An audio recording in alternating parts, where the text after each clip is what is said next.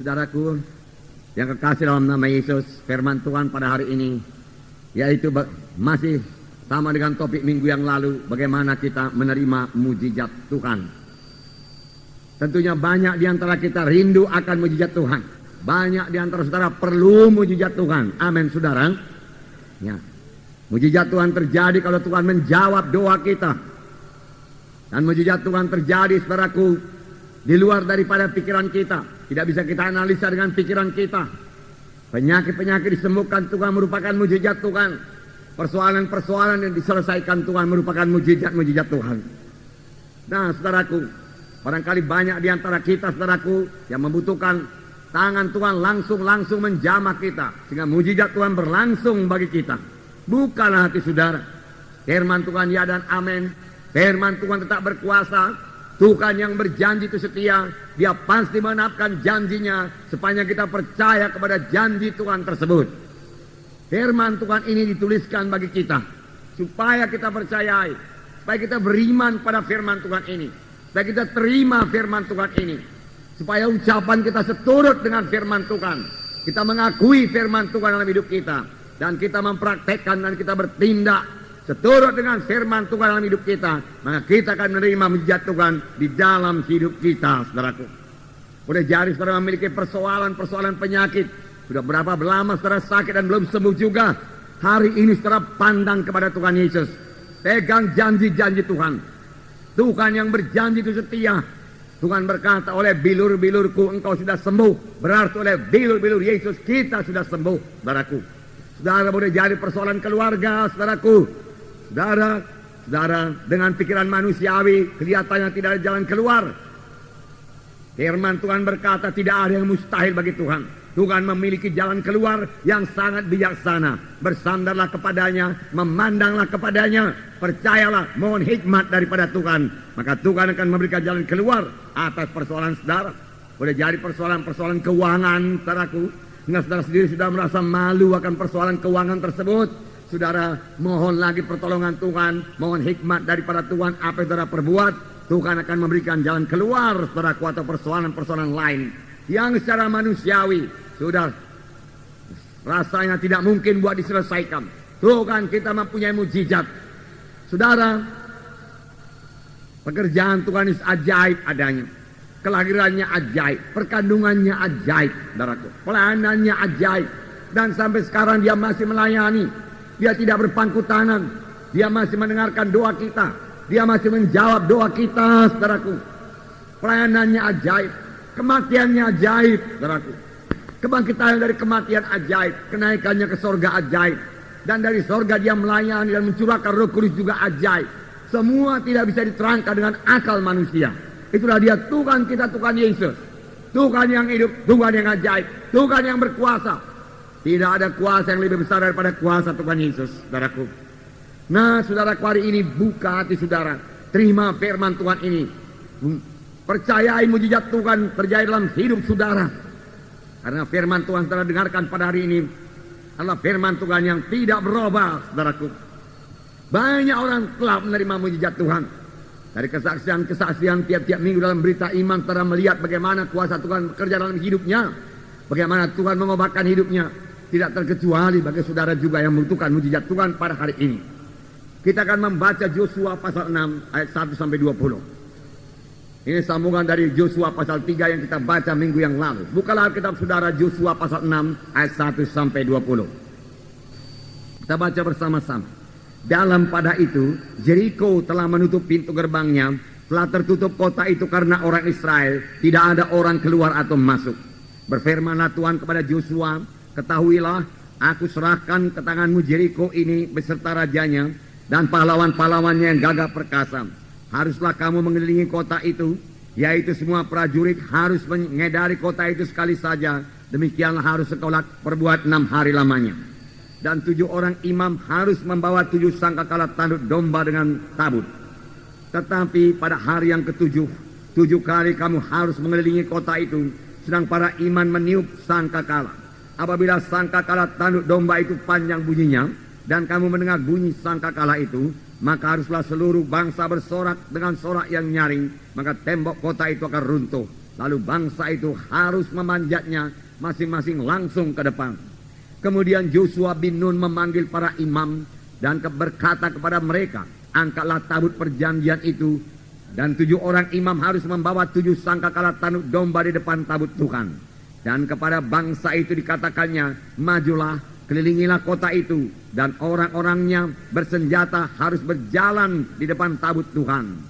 Segera sesudah Yosua berkata kepada bangsa itu, maka berjalanlah maju ke 7 orang imam yang membawa seluruh sangkakala tanduk domba itu di hadapan Tuhan. Lalu mereka meniup sangkakala, sedang tabut perjanjian Tuhan mengikut mereka. Dan orang-orang bersenjata berjalan di depan para imam yang meniup sangkakala, dan barisan penutup pengikut tabut itu, sedang sangkakala terus-menerus ditiup. Tetapi Yosua telah memerintahkan kepada bangsa itu demikian, janganlah bersorak dan janganlah perdengarkan suaramu, sepatah kata pun janganlah keluar dari mulutmu, sampai pada hari aku mengatakan kepadamu bersoraklah, maka kamu harus bersorak. Demikianlah tabut Tuhan mengelilingi kota itu, mengedarinya sekali saja. Kemudian kembalilah mereka ke tempat perkemahan dan bermalam di tempat perkemahan itu. Keesokan harinya Yosua bangun pagi-pagi, lalu para imam mengangkat tabut Tuhan.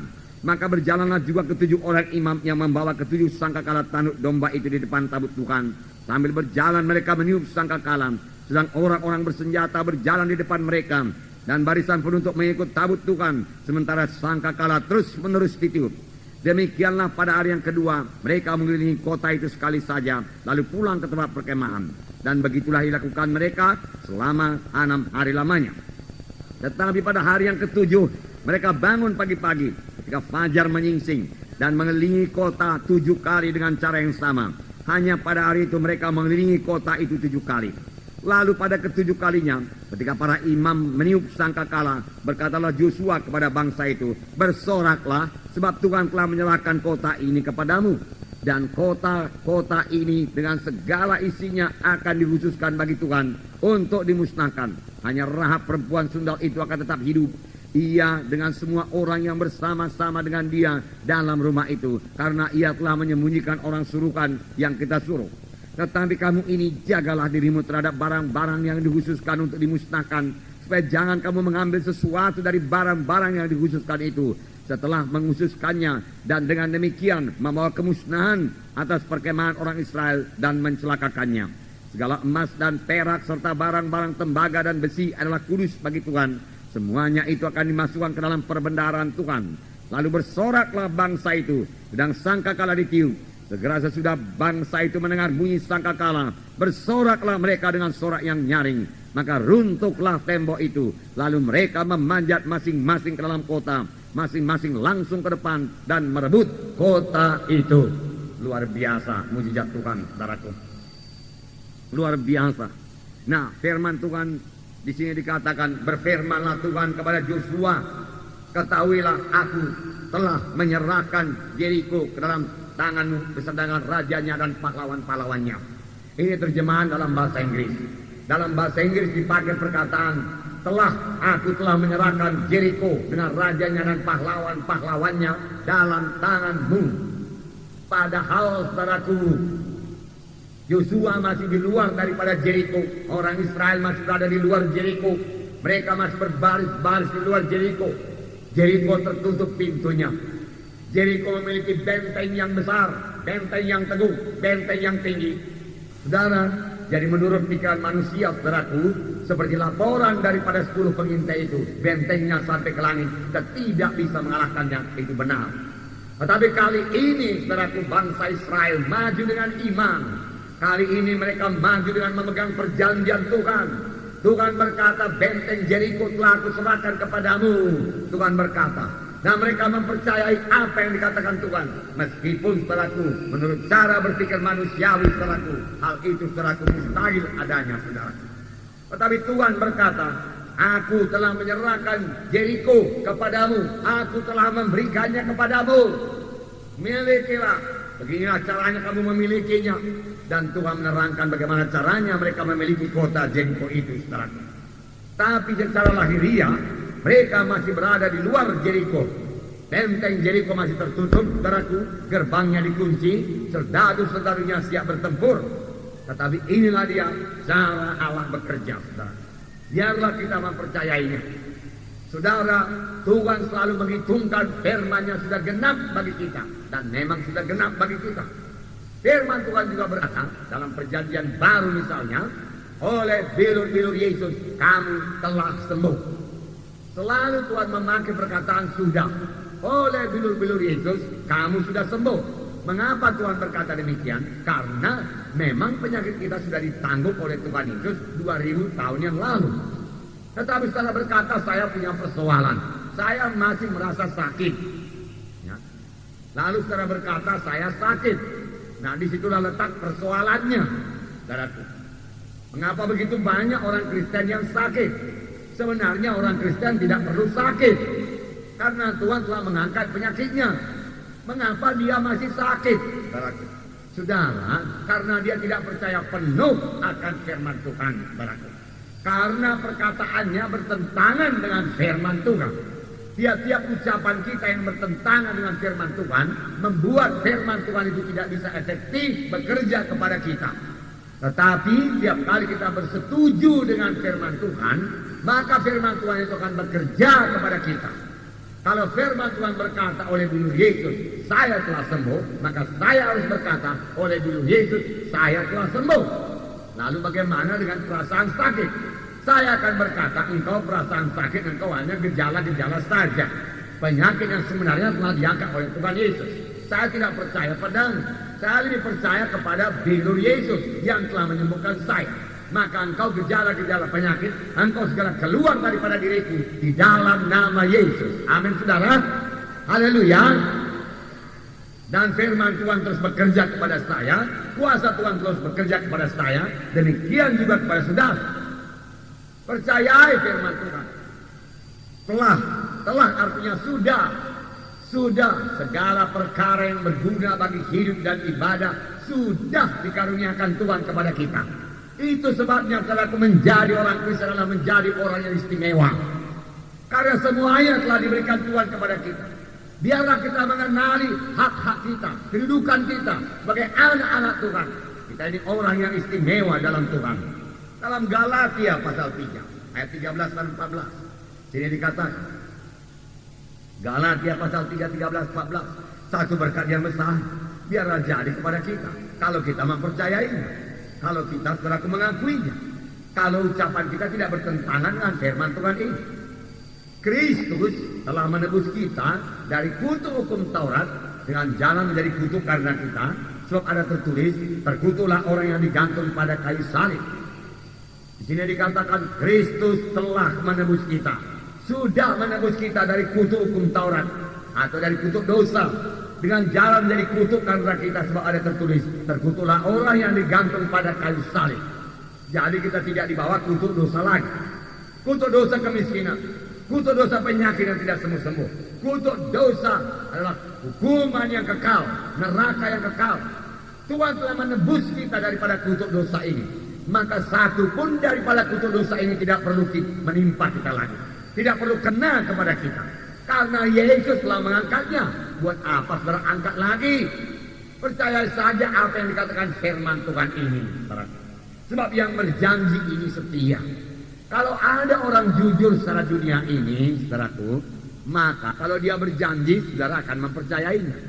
Hanya manusia yang jujur saja, yang saudara kenal barangkali sudah 20 tahun atau 30 tahun, dan dia tidak pernah menipu saudara. Lalu pada suatu hari dia menjanjikan sesuatu kepada saudara. Saudara pun mempercayainya dengan berkata, orang itu bisa dipercaya. Aku sudah kenal dia 20-30 tahun lamanya, nggak pernah dia bohong. Dia selalu menepati janjinya. Masakan kali ini dia tidak menepati janjinya. Dia orang baik itu. Itu hanya secara manusiawi. Kita bisa percaya kepada orang yang jujur.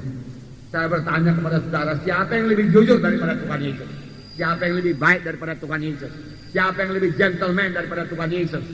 Saudaraku, siapa yang lebih setia daripada Tuhan Yesus? Adakah itu, saudaraku? Hah? Tidak ada, saudaraku, tidak ada. Oleh sebab itu biarlah kita mempercayai penuh, saudaraku, apa yang dikatakan Tuhan Yesus, saudaraku, kepada kita, saudaraku. Apa yang janjikan Tuhan Yesus kepada kita. Nah, saudara, yang kekasih dalam nama Yesus, dalam ayat 14 berkata, Yesus Kristus telah membuat ini supaya dalam dia berkata Abraham sampai kepada bangsa-bangsa lain, juga oleh iman kita yang menerima roh yang telah dijanjikan itu. Nah, Yesus Kristus telah membuat ini, supaya dalam dia berkata Abraham sampai kepada bangsa-bangsa lain, sehingga oleh iman kita menerima roh yang telah dijanjikan itu. Haleluya. Nah, Roma 8 ayat 2. Satu ayat lagi saya bacakan pada saudara. Bahwasanya kita tidak di bawah hukum dosa, tidak di bawah hukum maut lagi.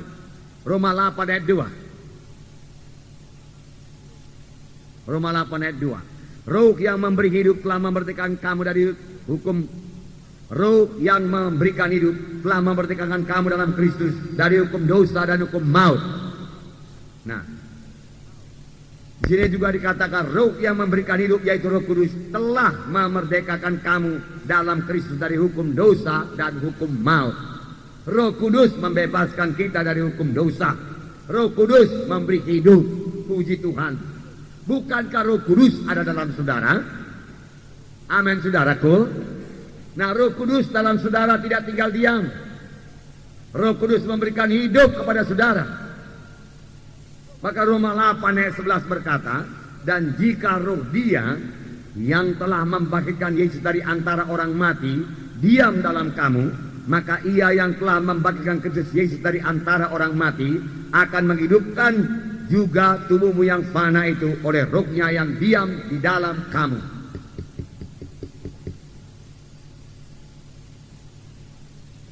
Nah, jadi roh dia atau Roh Kudus membangkitkan Yesus dari antara orang mati diam dalam kamu, maka ia yang telah membangkitkan Kristus Yesus dari antara orang mati akan menghidupkan juga tubuhmu yang fana oleh rohnya yang diam dalam kamu. Roh Kudus menghidupkan tubuh-tubuh kita ini. Roh Kudus dalam saya. Roh Kudus saudaraku memfungsikan seluruh organ-organ tubuh saya. Demikian Roh Kudus menghidupkan seluruh anggota tubuh saudara. Amin. Haleluya. Biarlah saudara mempercayainya sepenuhnya. Walau masih ada perasaan-perasaan bahwasanya dalam tubuh saudara ada penyakit atau anggota tubuh saudara tidak berfungsi dengan baik, mohon Tuhan genapkan Roma 8 ayat 11 kepada saya Tuhan, supaya Roh Kudus menghidupkan semua organ-organ tubuh saya. Karena Roh Kudus dalam saya, Tuhan katakan, Roh Kudus memang dalam saudara. Rasakan dia dalam saudara, saudaraku. Hargakan dia berada dalam saudara. Inilah yang tidak pernah dialami oleh bangsa pilihan Tuhan, kecuali nabi-nabi, guru-guru, dan raja-raja. Mereka memiliki roh Tuhan dalam dia, tapi yang lain tidak memiliki roh Tuhan. Dan roh Tuhan dalam dia itu membuat perkara yang luar biasa dalam hidupnya, menyanggupkan dia, saudaraku, untuk melayani, saudaraku. Nah, saudaraku yang kasih dalam nama Yesus, di sini dikatakan roh yang memberi hidup. Memang dia memberi hidup, bukan hanya hidup di dunia ini. Roh Kudus memberikan hidup yang kekal. Amin, saudara. Nah, telah memerdekakan kamu dalam Kristus dari hukum dosa dan hukum maut. Puji Tuhan, saudaraku. Nah, inilah milik kita sekarang. Dan firman Tuhan, Roh Kudus yang ada dalam kita itu lebih besar daripada roh manapun juga. Oleh sebab itu setiap anak-anak Tuhan harus jadi pemenang. Saudara jadi pemenang dan boleh mengalami mujizat Tuhan dalam hidup saudara. Jadi pada hari ini buka hati saudara. Semua kita boleh mengalami mujizat Tuhan. Kuasa Tuhan dalam hidup kita. Terima dengan iman. Dalam Ibrani 11 ayat 6 dikatakan tanpa iman mustahil. Tetapi dengan iman apa yang tidak ada menjadi ada. Dengan iman saudaraku, apa yang tidak ada menjadi ada. Dalam Roma 4 ayat 17 saya membacakan kepada saudara. Roma 4 ayat 17. Seperti ada tertulis, engkau telah kutetapkan menjadi bapa banyak bangsa di hadapan Allah yang kepadanya ia percaya, yaitu Allah yang menghidupkan orang mati dan yang menjadikan dengan firman-Nya apa yang tidak ada menjadi ada.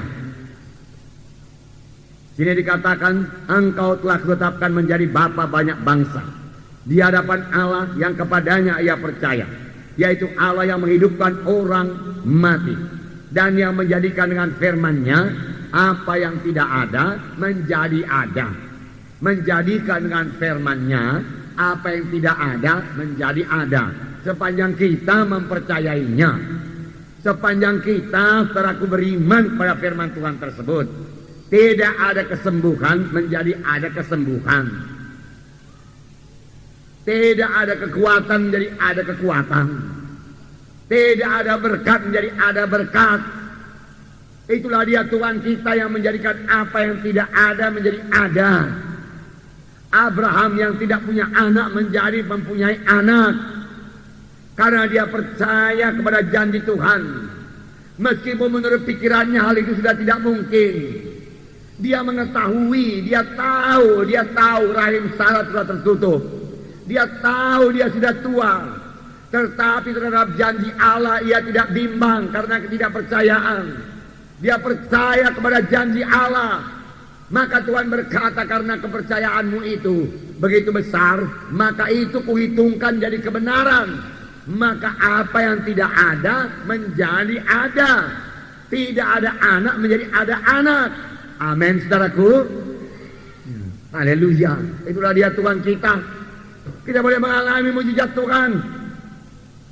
Memang menurut pikiran manusia, saudaraku, perintah Tuhan ini, saudaraku, nampaknya tidak masuk akal. Tuhan dengan jelas berkata kepada bangsa Israel, Jericho telah aku serahkan kepadamu, beserta dengan rajanya dan pahlawan-pahlawannya. Mana Tuhan, kami masih di luar sini Tuhan. Mereka Tuhan masih teguh di sana Tuhan. Kami masih belum bisa Tuhan masuk ke dalam benteng Jericho. Engkau berkata, Jericho telah menjadi milik kami Tuhan. Mereka saudaraku payah mempercayainya saudaraku. Secara manusiawi, secara lahiriah, tidak masuk akal secara lahiriah. Tetapi mereka tidak memakai akalnya, mereka memakai imannya. Amin saudara. Mereka percaya kepada apa yang disabdakan Tuhan, saudaraku. Nah, puji Tuhan, saudaraku. Apa yang dikatakan Tuhan dalam Yosua pasal 6 ayat 5 lebih aneh lagi, saudaraku, perintah Tuhan. Yosua pasal 6 ayat 5.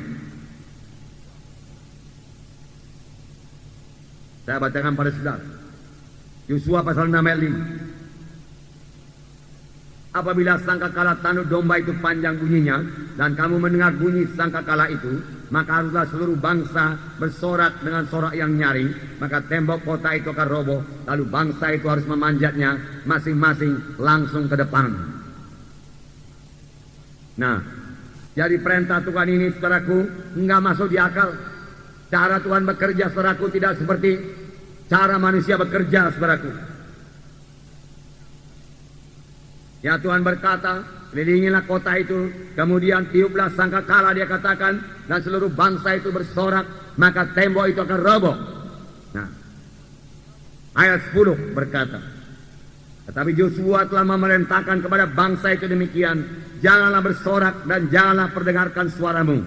Sepatah kata pun janganlah keluar dari mulutmu, sampai pada hari aku mengatakan kepadamu bersoraklah, maka kamu harus bersorak.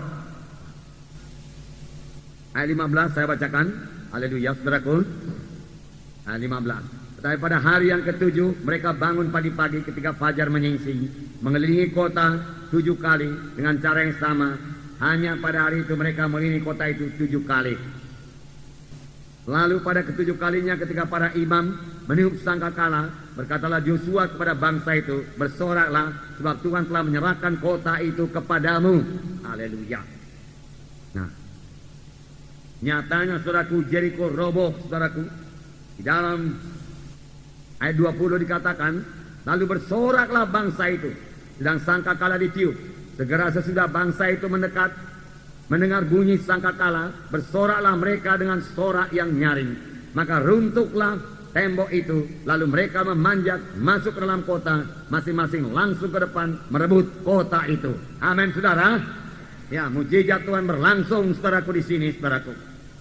Tembok Jericho roboh, puji Tuhan, saudaraku. Nah, saudaraku yang kasih dalam nama Yesus, lalu saudaraku, perintah Tuhan ini bertentangan dengan akal manusia. Boleh jadi saudaraku, bangsa Israel, saudaraku, berkata, Yosua, apa yang dikatakan Tuhan itu nggak masuk di akal. Bagaimana Jericho bisa roboh dengan dikelilingi saja? Tidak mungkin, Yosua tidak mungkin. Tapi Yosua percaya kepada Tuhan. Yosua saudaraku memandang kepada Tuhan Yesus. Yosua melaksanakan perintah Tuhan. Yosua mengasihi Tuhan. Yosua mengasihi bangsa Israel. Membawa bangsa Israel sampai kepada tanah perjanjian, tanah Kanaan. Tapi di depannya terbentang saudaraku benteng yang kuat, benteng Jericho. Tetapi itu tidak menggentarkan Yosua. Yosua tahu Tuhan yang hidup. Yosua tahu kuasa Tuhan tidak berubah. Yosua tahu supaya dia percaya kepada firman Tuhan, percaya kepada janji Tuhan, mujizat Tuhan pasti terjadi, saudaraku. Nah, saudara, dan memang terjadi. Jericho roboh dan bangsa itu masuk dan menduduki Jericho, saudaraku, seturut dengan firman Tuhan. Saudara yang kekasih dalam nama Yesus. Kerap kali juga, saudaraku, dalam mendengarkan firman Tuhan, kita berkata mustahil. Bagaimana saya bisa sembuh? Bagaimana saya bisa sembuh? Dokter mengatakan saya ini sakit. Pemeriksaan dokter berkata saya ini sakit. Bagaimana saya bisa sembuh? Saudara, firman Tuhan tetap tidak berubah. Oleh bilur-bilur Yesus kamu telah sembuh. Firman Tuhan berkata. Mari kita pegang firman Tuhan. Walaupun perasaan masih terasa sakit, saudaraku. Saudara yang kekasih dalam nama Yesus. Dalam Markus 11 ayat 24. Saya membacakan pada saudara. Karena itu aku berkata kepadamu, apa saja yang kamu minta dan doakan, percayalah bahwa kamu telah menerimanya, maka hal itu akan diberikan kepadamu. Sekali lagi, karena itu aku berkata kepadamu, apa saja yang kamu minta dan doakan, percayalah bahwa kamu telah menerimanya, maka hal itu akan diberikan kepadamu. Percayalah bahwa kamu telah menerimanya sebelum kamu menerimanya, maka hal itu akan diberikan kepadamu. Ini janji Tuhan, saudaraku.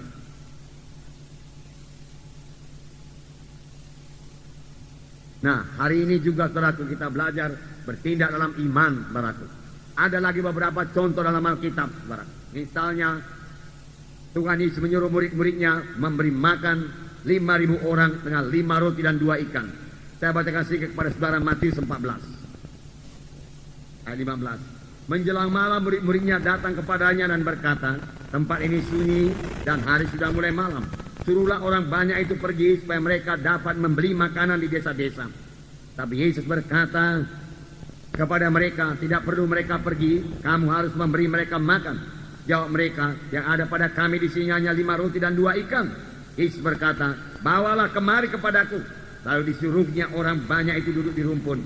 Dan setelah diambilnya 5 roti dan 2 ikan itu, Yesus menengadah ke langit dan mengucap berkat. Lalu memecah-mecahkan roti itu dan memberikannya kepada murid-muridnya. Lalu murid-muridnya membagi-bagikannya kepada orang-orang banyak. Dan mereka semuanya makan sampai kenyang. Kemudian orang mengumpulkan potongan-potongan roti yang sisa, 12 bakul penuh. Yang ikut makan kira-kira 5.000 laki-laki, tidak termasuk perempuan dan anak-anak. Saudara, Tuhan Yesus segera memberikan perintah. Tuhan Yesus berkata, beri mereka makan. Jumlahnya 5.000 orang laki-laki, belum perempuan dan anak-anak. Dan mereka tidak punya roti. Inilah dia persoalannya. Orang banyak juga tidak punya roti. Murid-murid sudah siap sedia mengatakan, suruh saja mereka pulang, Tuhan. Tapi Tuhan berkata, beri mereka roti. Pikiran mereka berkata, bagaimana Tuhan memberikan mereka roti? 5.000 orang laki-laki, belum perempuan dan anak-anak. Mustahil, Tuhan, mustahil. Jadi Petrus datang kepada Andreas. Andreas, berapa uangmu? Dia katakan, wah, tidak ada, dia katakan.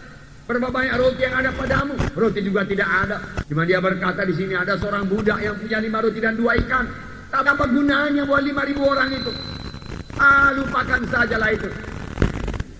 Lupakan sajalah memberi makan orang banyak itu. Kasih tahulah kepada Tuhan Yesus. Dan mereka menyuruh orang banyak itu pulang. Terlalu banyak buat diberi makan. Tidak mungkin, tidak mungkin, tidak mungkin. Inilah dia cara berpikir yang manusiawi. Tetapi Tuhan Yesus, saudaraku, tidak pernah mundur daripada perkataannya. Dia tahu apa yang dia katakan. Dia katakan beri makan, kita beri makan. Seorang budak di sini, Tuhan, ada memiliki 5 roti dan 2 ikan. Tuhan Yesus berkata, bawalah dia kepada aku. 5 roti Tuhan, 2 ikan Tuhan, 5.000 orang makan Tuhan. Mustahil Tuhan. Tidak mungkin Tuhan. Tapi kepada Tuhan Yesus tidak ada perkara yang tidak mungkin. Tuhan Yesus berkata, suruh mereka duduk. Tuhan Yesus berkata, suruh mereka berdoa. Dan Tuhan Yesus berdoa. Kemudian Tuhan Yesus memecah-mecahkan roti itu, memecah-mecahkan roti itu, memecah-mecahkan roti itu. Kemudian menyuruh membagikannya kepada kelompok semua. Dan semuanya makan. Masih bersisa. Setelah semuanya kenyang. 5.000 orang laki-laki. Belum perempuan dan anak-anak. Semuanya kenyang. Dan masih sisa lagi 12 bakul. Inilah dia mujizat Tuhan. Mujizat masih berlangsung. Amin saudaraku. Marilah kita percaya mujizat Tuhan. Jangan batasi kuasa Tuhan. Satu contoh lagi saudaraku. Dalam Lukas pasal 5. Lukas pasal 5. Saya baca mulai ayat 1. Pada suatu kali Yesus berdiri di pantai Danau Genesaret. Sedang orang banyak mengerumuni dia hendak mendengarkan firman Allah. Dia melihat 2 perahu di tepi pantai. Nelayan-nelayan telah turun dan sedang membasuh jalannya. Dia naik ke dalam salah satu perahu itu, yaitu perahu Simon, dan menyuruh dia supaya menolakkan perahunya sedikit jauh dari pantai. Lalu ia duduk dan mengajar orang banyak dari atas perahu. Setelah selesai berbicara, ia berkata kepada Simon, bertolaklah ke tempat yang dalam dan tebarkanlah jalanmu untuk menangkap ikan. Simon menjawab, Guru, telah sepanjang malam kami bekerja keras dan kami tidak mendapat apa-apa. Tetapi karena engkau menyuruhnya, aku akan menebarkan jala juga. Setelah mereka melakukannya, mereka menangkap jumlah besar ikan dan jala mereka mulai koyak. Nah, saudara, Petrus berdiri di pantai. Hari waktu itu pagi hari. Petrus sepanjang malam telah bekerja, tetapi tidak seekor ikan pun dapat. Petrus sangat membutuhkan ikan, tapi ikan tidak dapat.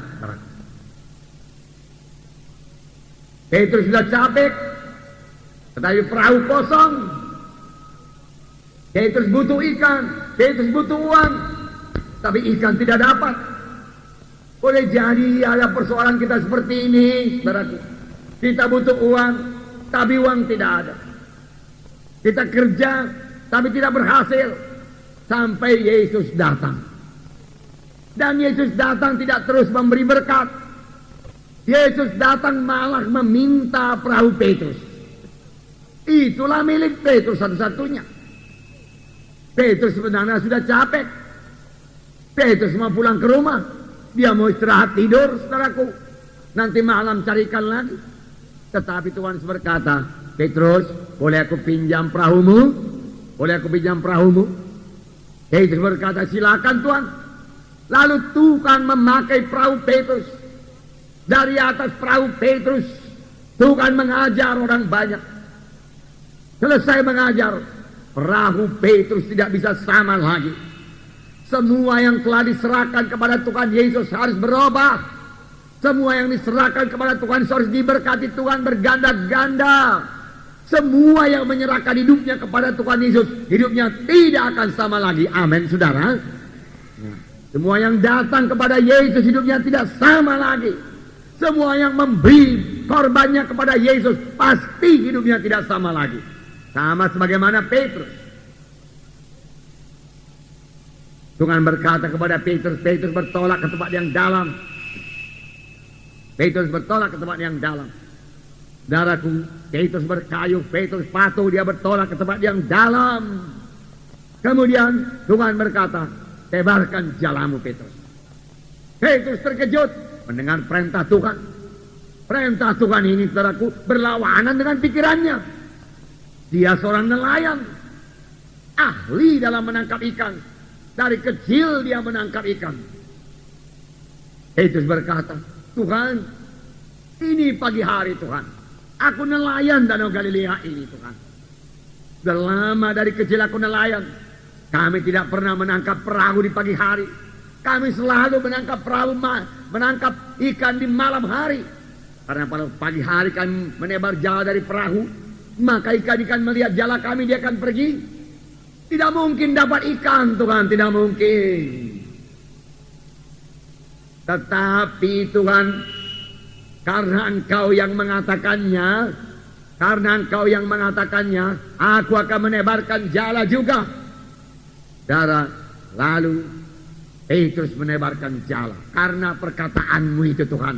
Karena firman-Mu berkata demikian. Aku mempercayai firman-Mu Tuhan. Aku lebih percaya kepada firman-Mu Tuhan daripada pikiranku. Aku lebih percaya kepada firman-Mu daripada pendapatku. Pendapatku berkata tidak mungkin, tapi firman-Mu berkata taburkan jala. Kalau menurut pengalamanku Tuhan tidak akan bisa dapat ikan. Tetapi karena Engkau berkata taburkan jala, maka aku akan menaburkan jala juga. Dan dia tabur jala, saudaraku. Pada waktu dia tarik jala itu penuh dengan ikan. Karena perkataanmu itu, karena firman-Mu itu, karena firman-Mu itu, karena firman Tuhan berkuasa, karena Tuhan mengenapi janjinya, karena janji itu bagi saudara. Marilah kita semua berpegang kepada janji Tuhan, supaya kita mengalami mujizat Tuhan di dalam hidup kita. Amin. Haleluya. Saudaraku, secara pikiran manusia bagaimanakah Jericho bisa runtuh hanya dengan keliling-keliling saja. Benteng yang tebalnya 10 meter, benteng yang tebalnya 5 meter, saudaraku, dikelilingi bisakah roboh, saudaraku? Tidak masuk di akal. Tetapi Yosua percaya kepada firman Tuhan. Bangsa Israel percaya kepada firman Tuhan. Yang meruntuhkan Jericho itu bukanlah nyanyian mereka, saudaraku. Bukanlah, saudaraku, sorakan mereka. Tetapi yang meruntuhkan Jericho itu adalah iman mereka. Amin, saudaraku. Sama sebagaimana imanmu jadi padamu, firman Tuhan berkata. Tuhan Yesus berkata kepada seorang perempuan yang sakit 12 tahun, hai anakku, imanmu telah menyembuhkan engkau. Imanmu telah menyembuhkan engkau. Sama sebagaimana imanmu jadilah padamu. Marilah kita miliki iman. Amin, saudara.